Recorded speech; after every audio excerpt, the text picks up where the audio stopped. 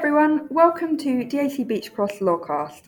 I'm Beth Brown, a pensions partner in the National Employment, Pensions and Immigration Group, and I'm joined by Ceri Fuller. Hi everyone, I'm a legal director in the team and an employment specialist. Now I've been told that it's nearly a year since the new statutory transfer conditions came into force, so today we're going to provide a refresher on those conditions. Beth, before we start, can you briefly talk to us about statutory transfers generally, please? Of course, Ceri. Pension scheme members can request a statutory transfer under the Pension Scheme Act 1993. Under this Act, a cash equivalent transfer value can be used to either acquire transfer credits in a registered occupational pension scheme, or acquire rights under a registered personal pension scheme, or purchase an annuity from an insurer that meets prescribed requirements, or subscribe to a qualifying recognised overseas pension scheme, or what we often refer to as a QROPS. QROPS. Okay, thanks Beth. So what changed last year? On the 30th of November last year, new requirements were introduced which require trustees to be satisfied that either the first condition or the second condition is met before a statutory transfer is permitted. And in reality, trustees will be working closely with their administrators and, if they have one, their in-house pension teams to make sure that the necessary processes and checks are in place. Okay, so let's take the first condition first then, please, Beth. Can you tell us what this is? Sure. The first condition is met if a transfer is made to certain types of pension schemes. The types of pension scheme included are 1. Public service pension scheme, 2. Authorised master trust, and 3. Authorised collective money purchase schemes. Any authorised master trust or authorised collective money purchase scheme has to be on the list on the Pensions Regulator's website. When considering whether the first condition is met, trustees must not require the member to provide evidence or information other than the details that are necessary to be able to identify the correct receiving scheme. Okay, thanks Beth, that makes sense. So presumably the second condition must be met for all other transfers to any other type of pension scheme, i.e. any transfer to which the first condition doesn't apply. Absolutely, Ceri. Okay, so that leads me to my next question, Beth. What is the second condition, please? The key for the second condition is to consider red flags and amber flags. Basically, if there's a red flag, the second condition is not satisfied. Where there's an amber flag, the member is required to take pension scam guidance from the Money and Pension Service, or MAPS for short.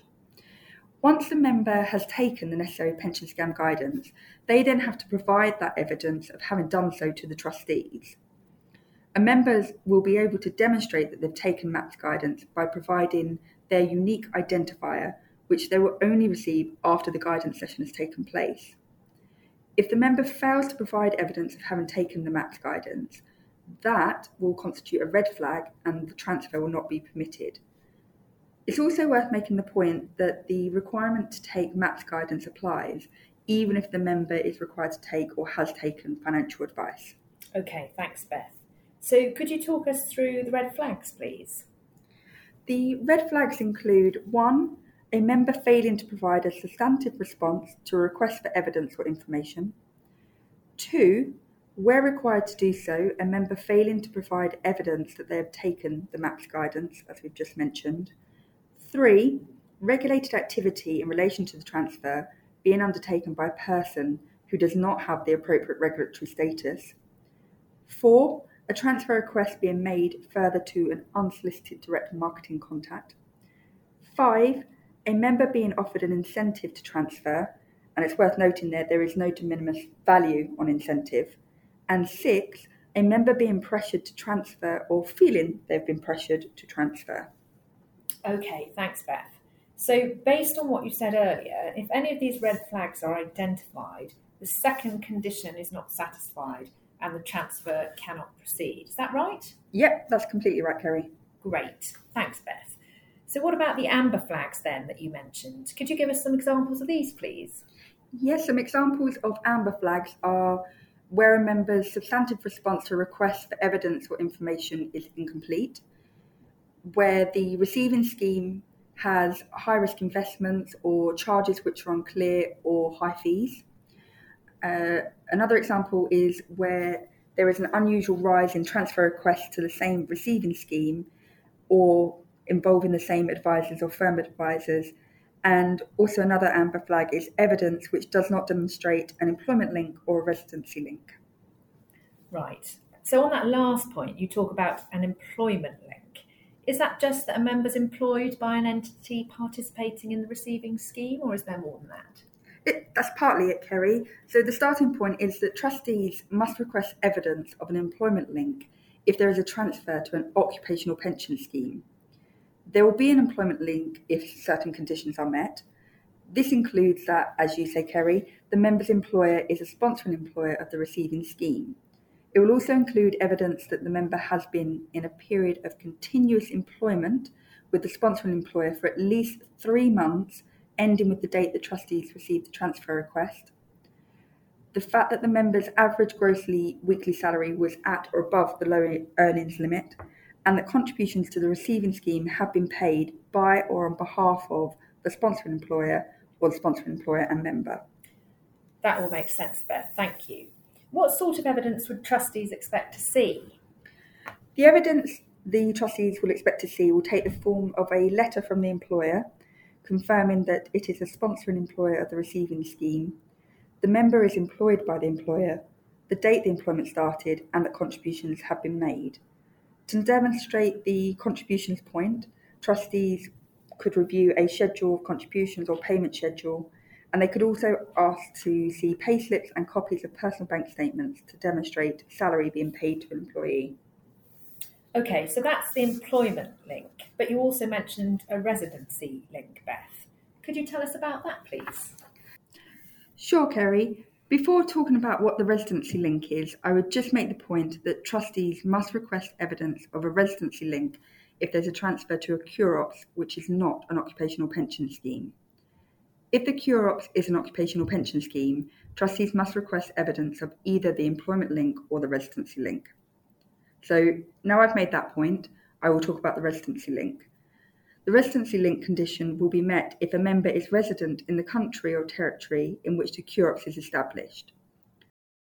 The evidence demonstrating the residency link will be a copy of the member's formal residency documentation in the country or territory concerned, and at least 2 other items of evidence in writing confirming that the member is resident in the country or territory in which the CUROPS is established, with, where any item is not in English and the trustees request, a certified translation. Okay, thanks, Beth. Just to recap on what you said earlier, if there's an amber flag, this doesn't mean that the statutory transfer can't proceed. It just means that the member has to take pension scans guidance from MAPS and provide evidence of having done so to the trustees before the transfer can proceed. Is there anything else that trustees should be aware of, Beth? There is obviously a lot of detail surrounding the new conditions, which we don't have time to go into today, Ceri, but the final high-level point I would make is that trustees have to notify members of the requirement for either the first condition or second condition to be satisfied within 1 month of the date of the member's application for a statement of entitlement, or in any other case, the date of the member's transfer request. Although it is worth noting that this notification requirement doesn't apply if the trustees get their skates on and manage to complete the transfer within 1 month of the relevant date. So I think the takeaway point is that you need to be telling members about within 1 month about the conditions, because it's quite difficult to complete a transfer within a month. Trustees must also notify the member of their decision that either the first condition or second condition is satisfied by no later than the date on which the member is notified the transfer has been made. If the transfer's decision is that neither the first or second condition is satisfied, and the member has lost their right to use their cash equivalent transfer value, the member must be told that within 7 working days of the date that the decision was made. Okay, thanks. Great, Beth. There's lots to think about there. I think in closing, it seems to me that there are quite a few takeaways, including that trustees should be working with their administrators and in-house pension schemes, as well as generally making sure that a year on, these conditions are bedded into scheme processes, for instance, in respect of the evidence for employment and residency linked conditions that you've talked us through.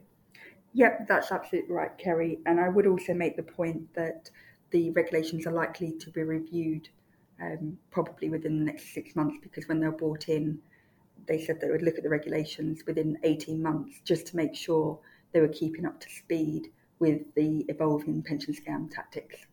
Okay, great. So thanks ever so much, Beth, for all that input, and also thanks very much to all our listeners. Bye. Bye.